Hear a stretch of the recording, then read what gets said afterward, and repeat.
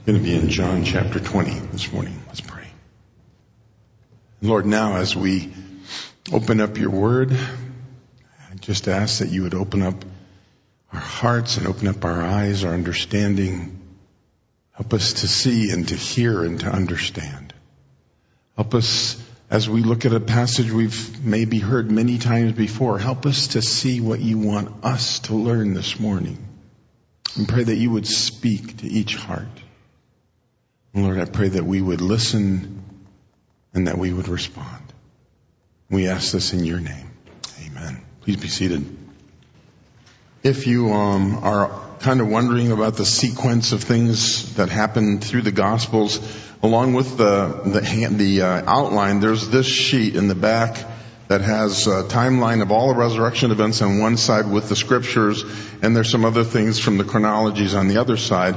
And once I found this and put it all in place, I found it to be a really great way of thinking through, okay, so this is why we say this is first and this is second. And it gives you all the scripture references so you could actually go through and read chronologically all the things that we talk about when we think about Easter and the resurrection of Christ. When we were serving in Detroit, one of our elders was a Detroit City police officer, and Mike and I would get together fairly regularly and have a cup of coffee or lunch, and he would tell me his police stories. And it was one of those things where I'd just sit back and just enjoy hearing about what he did, what he was doing, and the ways that he had helped people or the things that he'd had to face. And one of those times we were talking, and they had been called. He and his partner had been called to the home of someone who had passed away, and they went into the home, and sure enough, the woman had passed on. And so they did their cursory inspection that they had to do, and then they called the coroner, and it was their job to wait until the coroner arrived and before they could actually leave the scene. And so they're waiting for the coroner to arrive, and the coroner's not at all in a hurry, and so they're waiting and waiting. And finally, the people in the home said, "Listen, can we have our pastor come? We'd love to have him be here and pray with us."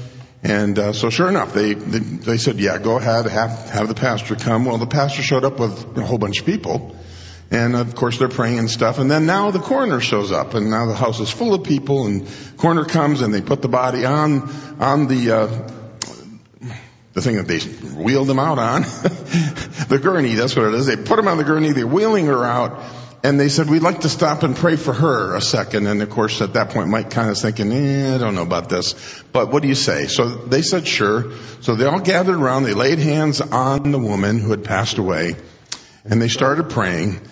And if you know what happens with dead bodies, sometimes for a period of time after they're gone, they still twitch or move. So as they're praying, suddenly one of the arms goes like that and just twitches way out and comes back. And of course they thought for sure that this woman had been mistakenly said that she was dead, or that she had come back from the dead. And it was just, if you can imagine, going from no hope at all, and now, oh wow, she's back, and then to discover, no, she's not back. So they went from way down here up to here, and then even further down on the other side. And the reason I tell that is that for the disciples, the emotions of the 3 days, from Thursday, Friday, Saturday, all the way to Sunday, I can't even imagine the depths to which they had gone. When you have a family member or a close friend pass away, it's something that you feel deeply. And they had a teacher, a rabbi that they had followed and worked with and walked with and done all kinds of things with for 3.5 years. And they thought he was the Messiah, and that the Messiah was supposed to set up his kingdom, and they had all these things planned for the Messiah, and suddenly the Messiah is on a cross, he dies, and now he's in a tomb. That's a long, long ways from the tomb to anything good at all. And John 20 begins to tell us what happens and how that all changes. So John chapter 20, we're going to look at the first few verses together. Remember, these guys this is hopeless. They're in despair. The women are going out to the tomb, and they're going out because they just aren't convinced that the guys had done a good enough job with the embalming, and so they wanted to make sure that got taken care of. It was a rush job on the night when they put him in the tomb. And it says, verse 1 of chapter 20, early on the first day of the week, while it was still dark, Mary Magdalene went to the tomb and saw that the stone had been removed from the entrance. So she came running to Simon Peter and the other disciples and the one Jesus loved, and said, they have taken the Lord out of the tomb and we don't know where they have put him. So this is Sunday morning early. The implication is that this is the start of something new. Okay, John loves to contrast light with dark. So while it's still dark, they're heading to the tomb, but the thought is, but there's something really good coming. There's some good stuff coming just a little bit down the road. Now, the other Gospels tell us that actually Mary was probably with a group of women who went to the tomb, and they were wondering how they were going to get in and how they were going to roll the stone away. And the stone was already rolled away, and they saw that, looked like Jesus wasn't there. So Mary went back to tell the disciples. The other women are still there. And the other women at that point then see a couple of angels who tell them, he's not here, he's risen, go tell his disciples. So they leave. In the meantime, Mary has arrived back at the room where they're staying and tells Peter and John, hey, someone took the body. Someone stole the body of Jesus. And so the three of them head back to the tomb. Okay, so that's kind of the sequence that's going on. And when Mary came back to them, she's saying to them, hey, that someone took the body. Someone emptied the tomb. He's just not there. And in her mind, there's two thoughts going on here. Either the religious leaders have taken the body out and have decided to desecrate it further, or maybe just throw it in a common grave, or something other that she can't even put words to has happened. And so she wants to find the body of Jesus Christ. Now, it's important that we remember this. The resurrection was not something that she had in mind at all. Matter of fact, as you look at these people going to the tomb, then none of them are considering that, maybe Jesus is alive. That's not their thought as they go to the tomb, any of them. None of them were expecting Jesus to rise from the dead. So Peter and John take off, and they start for the tomb, verse 3. Both of them are running, but John arrives first and beats him there. He bends over and looks, and he sees that there's a bunch of stuff in the tomb. The linens are laying there, and the piece that's over the head is laying there. Verse 6, then Simon Peter, who was behind him, arrived and went into the tomb. He saw the strips of linen lying there, as well as the burial cloth that had been around Jesus' head. The cloth was folded up by itself in a separate place. So Mary's gone back. She told them. They come running back. They obviously outran her because she's not with them at that point in time. John looks down in there. He doesn't go in. Peter comes running up finally, and he just goes right on in. And he sees something that he's never seen before. We aren't totally, we don't know everything there is to know about how they actually buried Jesus, but it apparently was done in such a way that when they went, it was as if someone had taken the body out but left all of the wrappings exactly as if he was in it, except he wasn't. It was like the body got sucked out and nothing got moved. And the head piece, the part that covered the head, was actually laying somewhere else. So they look at this, and the interesting thing is, the disciple who reached there first, John, verse 8, also went inside. He saw and believed. It all came together for John. So in verse 6 it says that Peter went into the tomb. He saw, and it didn't mean anything to him. He couldn't understand. He had not captured yet the idea that Jesus would actually rise from the dead. Different word is used when it says John saw, because really it means that he perceived and understood and believed. He understood what had happened here.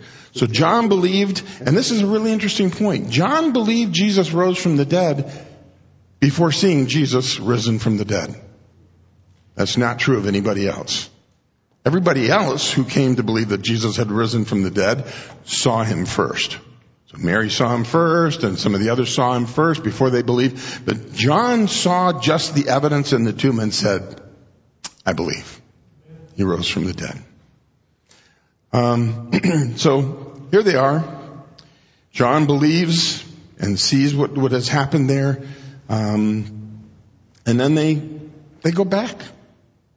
They go back to the room that they're all sharing. It says in some translations they went back to their homes, but we're not to understand that as them having homes up in Galilee and homes in Jerusalem both.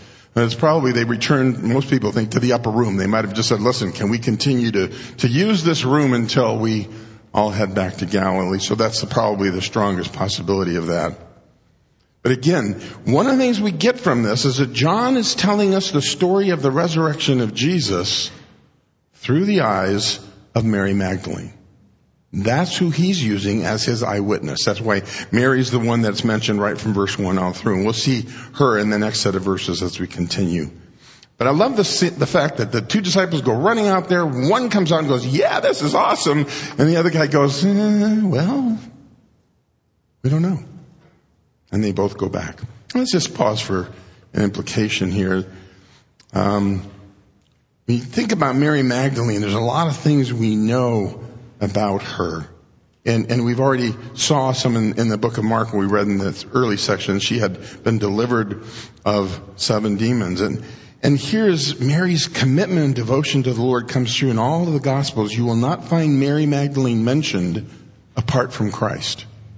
She's always mentioned in some kind of context in which Jesus is there. And so that's one of the things that you see about her. She was with him in Galilee. She traveled with him. She was at the cross. She was at his burial. And she was the first one to meet him after the resurrection. And all 4 Gospels tell us about Mary Magdalene and the resurrection. And the earliest mention of Mary is in the book of Luke. And so Luke chapter 8, verse 1, it says, after this, Jesus traveled about from one town and village to another, proclaiming the good news of the kingdom of God. The 12 were with him. And then look at verse 2. And also some of the women who had been cured of evil spirits and diseases. Mary, called Magdalene, from whom 7 demons had come out. Joanna, the wife of Chuza, the manager of Herod's household, Susanna, and many others. These women who were helping to support them out of their own means. And so we have a group of women who traveled with Jesus and the disciples for a good period of the time, especially towards the end of his ministry, but probably even longer than that. And we hear there about Mary. Mary has been healed of 7 demons, and she helps to support Jesus out of her own means. And that's why some people say all of these women seem like they were women who had resources because they were able to share those resources, those financial things with the disciples and Jesus so they could continue to minister. But I just love the fact that Jesus cast out demons. And her response to being set free from that was to serve and honor Jesus Christ. That's it. She signed up for, okay, let's go. Where are we going? What are we going to do? I want to follow Jesus. And that's exactly what she did. Everywhere you read her name, you're going to find Jesus. And that's exactly what she did. She followed, she worked, she walked alongside of all the disciples and with Christ himself. Now, maybe you've heard the statement, behind every good man, there's a surprised mother-in-law. Certainly in my case. The saying probably is better stated as, behind every good man, there's a good woman. Well, behind Jesus and all of the work that he did with his disciples, there was a group of women who did some amazing things in supplying all of the needs. That's the thing that we got to remember. They were the ones that took care of the financial things that needed to be taken care of. If they had to stay somewhere or food had to be brought or whatever had to be taken care of, it was coming out of the resources that these women had brought along. And so Jesus has set Mary free from the horrors of demon possession, and her response, I'm going to follow Jesus and I'm going to serve Jesus. There's a devotion and there's a commitment on Mary's part that is so strong. And her devotion and her commitment took her to the very foot of the cross, where she's there watching and seeing what happened to Jesus. She's not too concerned about the fact that she might get caught and thrown in prison herself. She's there witnessing what happened to her master and her teacher. So that, just love that commitment on her part. And as I think about what Jesus did for Mary, one of the things that made me stop and think this week, just by way of application was, what has Jesus done for me this week? What has he done for you? In what ways have you seen his hand at work? And sometimes we just get so busy, we're moving along, and we just don't stop and think about what is going on. What have we seen Jesus do? Maybe it's that we've been involved in something and we've sensed God's forgiveness as we realized the Spirit speaking to us that we needed to confess and be restored. Maybe we see God's work as we've had a difficult relationship with someone and as we've said, Lord, help. He has.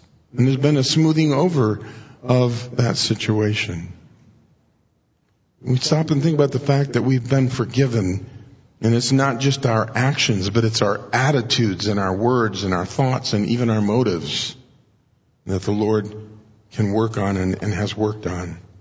So how do we respond to that? How do we respond to a God who wants to work on all of those areas in our lives? He's not just interested in my behavior. Of course, that's important.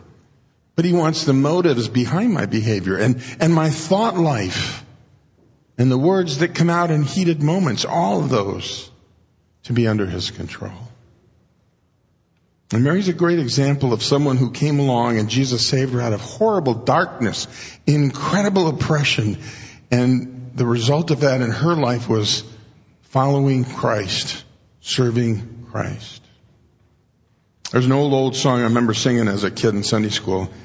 After all he's done for me, after all he's done for me, how could I do less than give him my best and live for him completely after all he's done for me?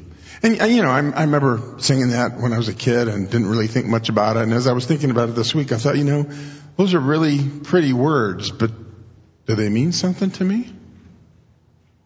Yeah, I agree. He's done incredible things, starting with dying for me.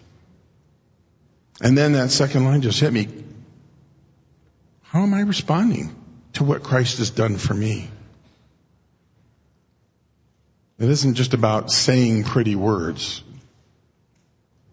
So when you have that fight with your husband or your wife, your commitment to Jesus Christ means that you will own up to what you have said and what you have done. And you will ask forgiveness from the Lord first and then from your spouse. And then you say, I was wrong. Will you forgive me?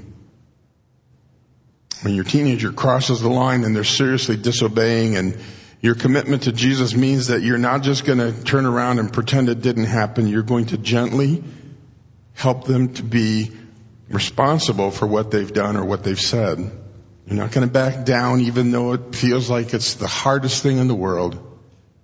But you gently continue to hold them accountable, and you stand firm and love them like crazy as you help them to see that this is not something that is acceptable. And what about that job that you absolutely hate? You ever had a job that you hated? Had a few of those. What do we do with something like that? Man, Lord, I got to go there every day. Well, if we can say, Lord, I hate this job. Would you give me something else, please? In the meantime, I'm at this job I don't like and don't enjoy. Help me to have the attitude that I should have so that the people around me don't just see someone who's just nasty and grumbling all the time.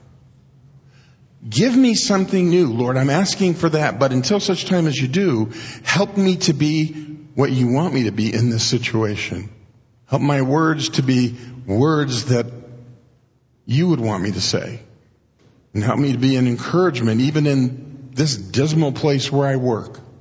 And believe me, I know what it's like to work in a place is just really horrible. But until God opens up that door and gives something else, sometimes we just have to keep on saying, okay, Lord, give me the words, help my attitude. What about if you're a student? And I remember being in Bible college and many times thinking, I'm studying Bible all week long, so I don't need to take this extra time to have devotions or spend time with God. Or, if I don't have to go to church, maybe I'll just say it's okay. I've got enough Bible all week long. I'm studying theology all week.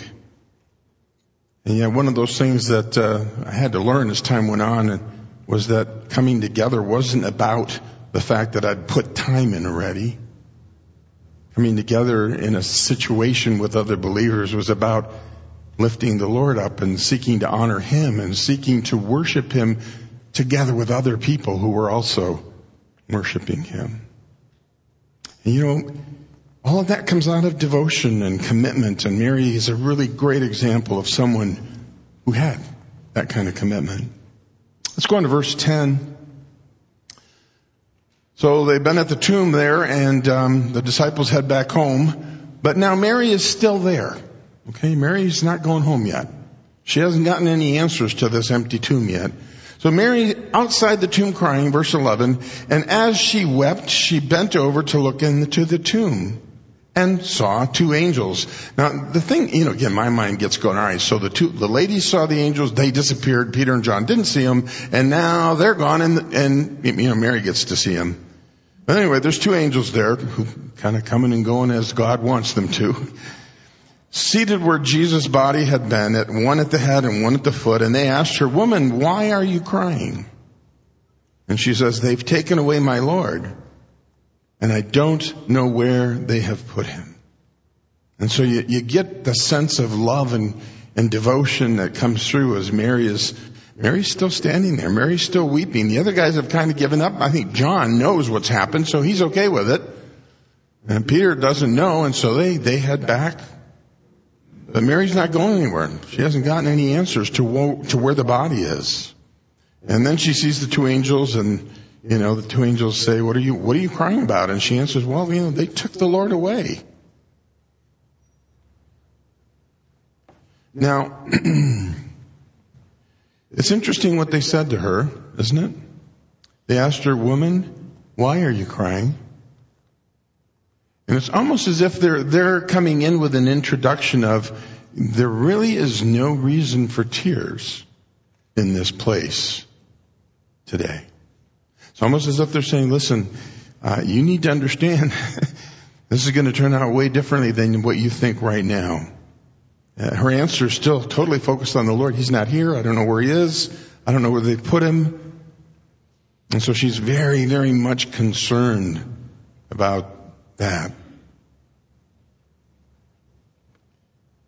She saw Lazarus was raised from the tomb, so resurrection was something she's aware of. But again, as we mentioned on Friday night, raising someone else from the dead is one thing. Raising yourself from the dead, that's a whole nother matter. Totally different. And that's the part that she's kind of hung up on here. So verse 14 then says, at this point she turned around, she saw Jesus standing there, but she did not realize that it was Jesus. And there's a lot of speculation as to why or why not. Part of it is he's got a resurrected body now, not the body that had been beaten and bruised and was bleeding. The other thing is it's possible that she was just full of tears and wasn't seeing anything or anybody very clearly. And Jesus says in verse 15, "Woman," he said to her, "why are you crying? Who is it you're looking for?"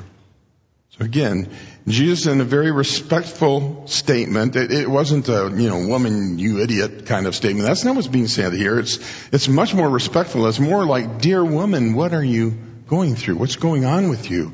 Why are you hurting so much?" That's the way that this was said. Why are you crying? Who is it that you're looking for? And of course, Mary then responds, "Sir, if you've carried him away, tell me where you have put him, and I will get him." Now stop and think about this. She's going to carry Jesus by herself somewhere else if actually she can get the body from wherever the gardener has put him. And again, you think about those things and you say, this woman is incredibly devoted to the Lord. Think of what she's saying here. In verse 16, Jesus said to her, "Mary," just her name. And saying her name, she recognized who this was. She turned toward him and cried out in Aramaic, "Rabboni," which means teacher. And I'm told that this is much more personal than that and much stronger than that it really means my teacher. My teacher. I love the fact that Jesus calls her by name. She responds, and it kind of reminds us of the fact that Jesus is the shepherd who knows his sheep and they know his voice. Verse 17, Jesus said, because at this point she's apparently wrapped her arms around him. She's knelt at his feet and she's hanging on to his feet. And Jesus says, do not hold on to me, for I have not yet returned to the Father. Go instead to my brothers and tell them, I'm returning to my Father and your Father, to my God and your God. And so he says, don't hold on to me. Some translations say, don't touch me. But really the thought seems much more to be, don't hang on to me. I'm not going anywhere. Okay? It's not my time to go back yet, so you don't have to cling to me as if I'm going to disappear. Alright? So that seems to be more the thought rather than don't touch me. Because he was able to be touched all the rest of the time, the 40 days that he was still on earth before he ascended. And so here he is saying, hey, don't hang on to me. It's going to be okay. I'm not going anywhere. It's not my time to ascend. He does say, I'm returning to my Father and your Father. And it's almost you're wondering, okay, so you're going to run up there real quick and come back? And the thought seems to be much more that what he is saying is the countdown has started for my ascension. I am going to be returning. Not today necessarily, but I am going to be returning to my Father and your Father. And again, think about all the things Jesus knows. Well, I am going to leave, but I'm not leaving them alone. I'm sending the Holy Spirit. The Holy Spirit will take up residence in them. And J.D. Greer said one time, the whole idea that Jesus beside you is nowhere near as the Holy Spirit in you. Because Jesus beside you can only be with one group of people at a time. The Holy Spirit can be with absolutely every believer in the world at all times. And so that's one of those things that they don't know this yet, but Jesus does. So she went to the disciples with the news and said, I've seen the Lord. He's alive. I've been with him. But the reality is, as we saw in the book of Mark, they didn't believe her. Here she comes and says, hey, there's been a resurrection. Jesus is alive. And again, you wonder the dynamics of all those things, and why didn't John step up and say, hey, this is what I saw and this is why I believe. But I want to go back to the two questions that Jesus asked Mary. Why are you crying? And who are you looking for? And on one level, is it possible that this is a mild kind of rebuke? Is he saying to her, why are you crying? Don't you remember all those times that I said I was going to die, I was going to be gone, and I would come back? Don't you remember?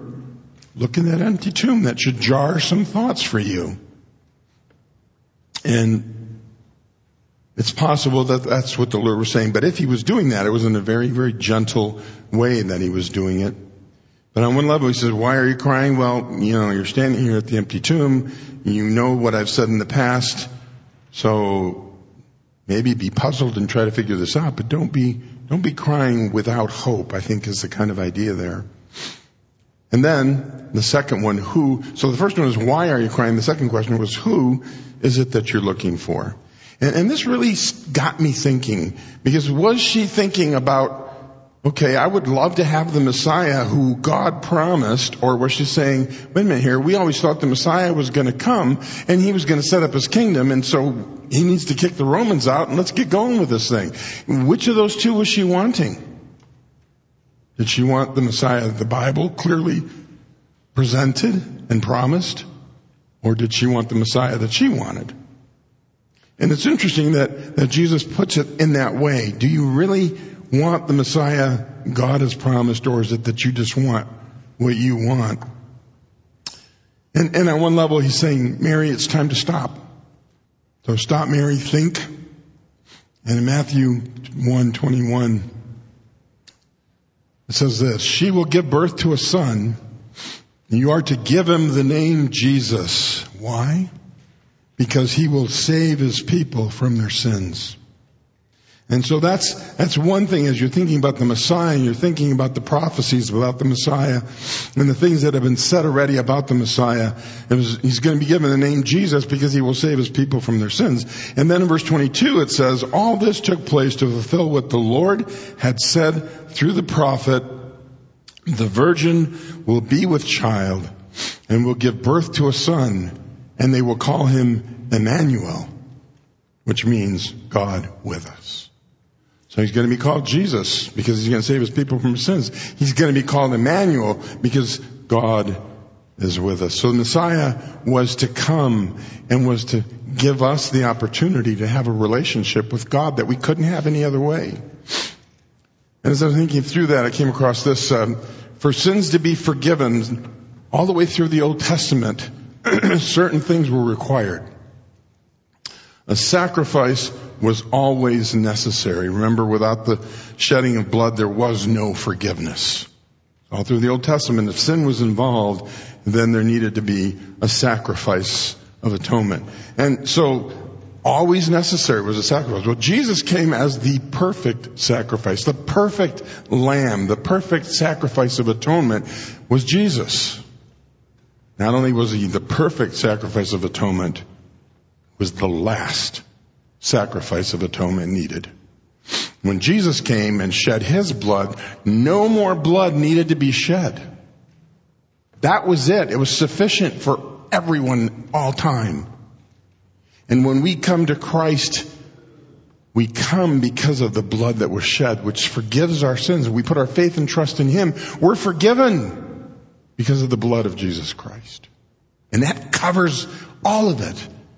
And it's a one-time deal. Jesus died one time for all people, for all sin. And when we come to him, then he takes our sin and we receive the righteousness of Christ. Now, Mary did not recognize Jesus at first. She was blinded by her grief. She could see him, but didn't really expect to see a risen Lord. But when he spoke her name, suddenly, boom, she knew it was Jesus. I wonder, how many times do we expect to hear from Jesus or hear his word? Do we listen? Or do we just go merrily along our way, letting all kinds of other voices fill our hearts and our minds? I find that very challenging personally because it is so easy to get busy and do things and listen to this and watch this and read this. And there is that sense sometimes in my own life where I have to say, okay, I need to stop. I need to hear. And of course that comes by being in God's Word and spending time with him. And that's why we have his Word, and that's why we have the Holy Spirit. And as we look into his Word and as we ask the Holy Spirit to work in our lives, and as we submit to him as he leads us and guides us each day, that's when we begin to say, okay, all right, I'm hearing. Again, I'm not saying that you're going to hear an audible voice or see something written in the stars, but many times it's just the quiet sense as you've read a passage that, oh, I get it. That's for me. And so I just want to challenge you on that. Do you listen? Do I listen? We need to be listening. Coming together, worshiping, singing, listening together to God's Word. That's important, but this is more than that. Or it should be more than that. When we come to church, it should be with an expectant attitude. I want to hear from God today. I want to hear from him.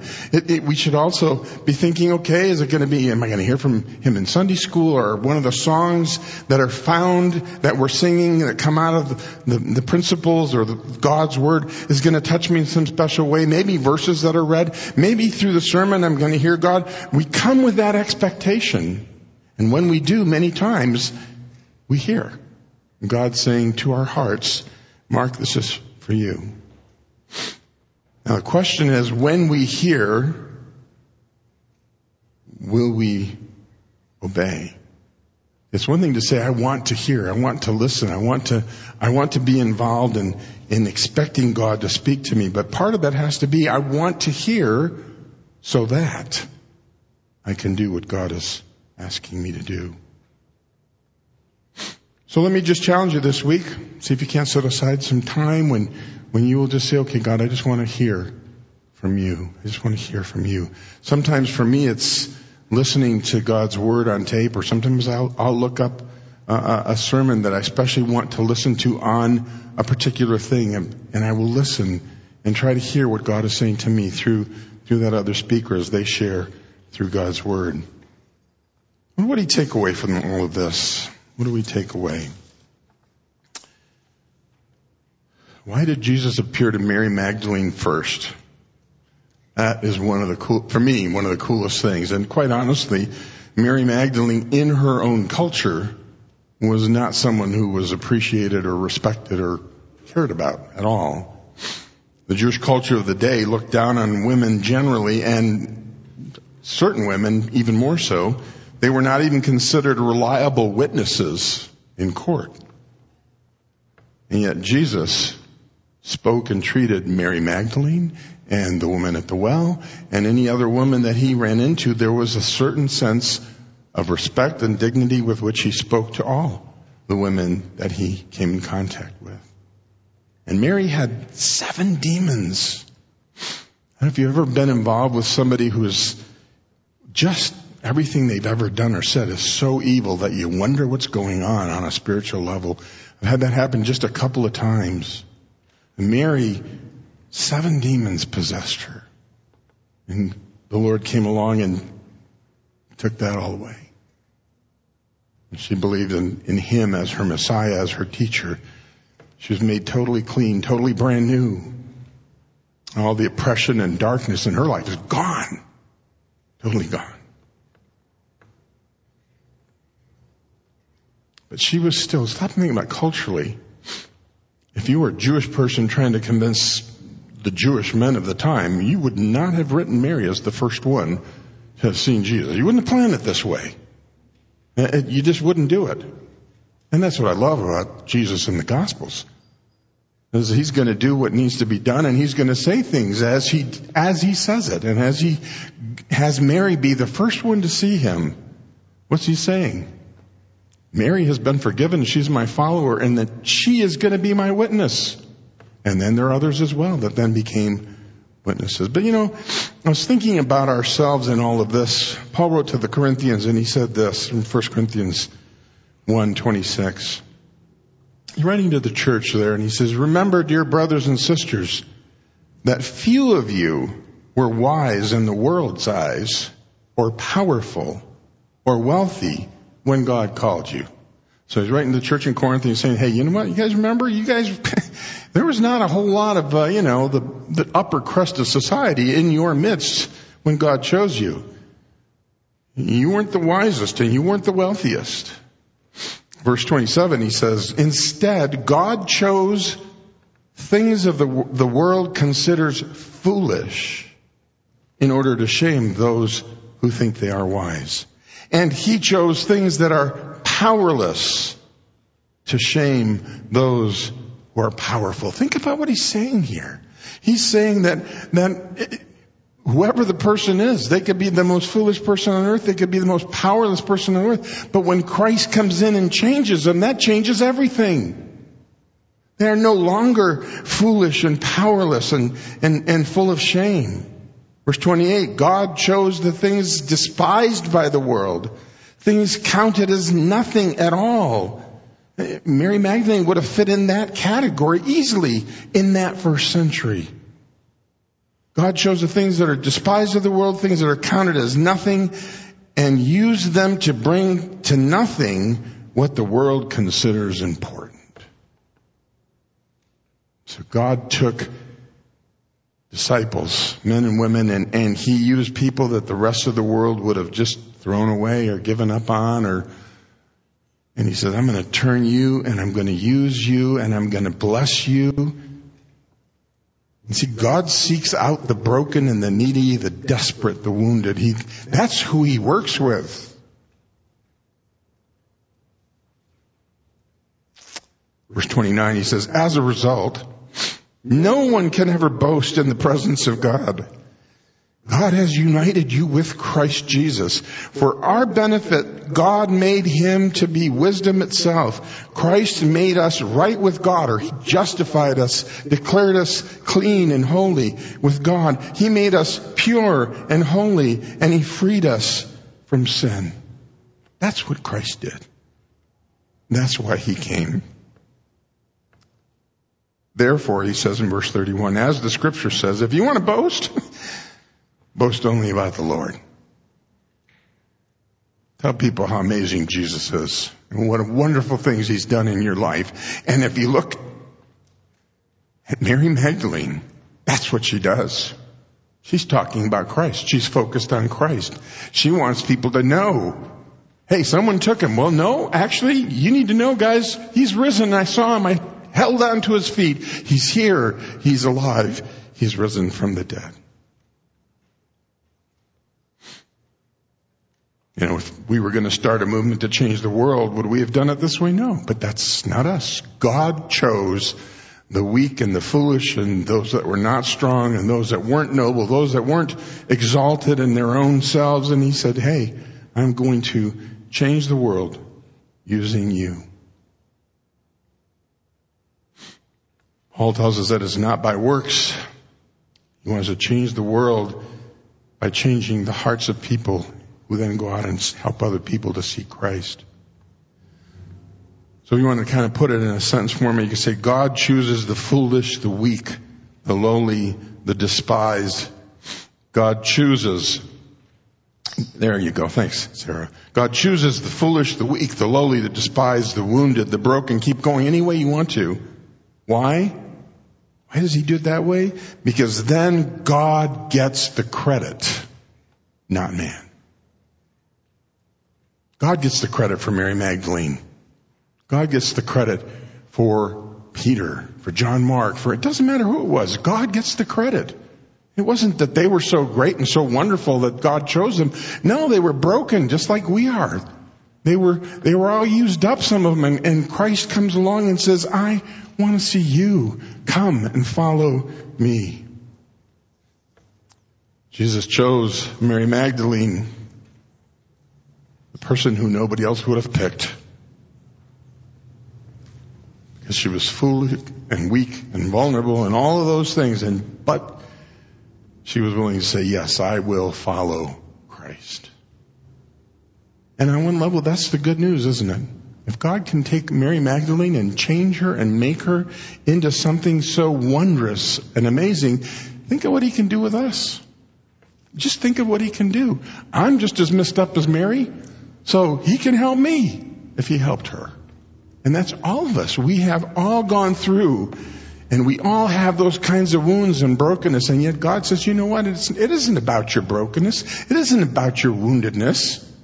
It's about my forgiveness and my Holy Spirit living in you and the ability for you to move out and go in the direction that I'm leading you.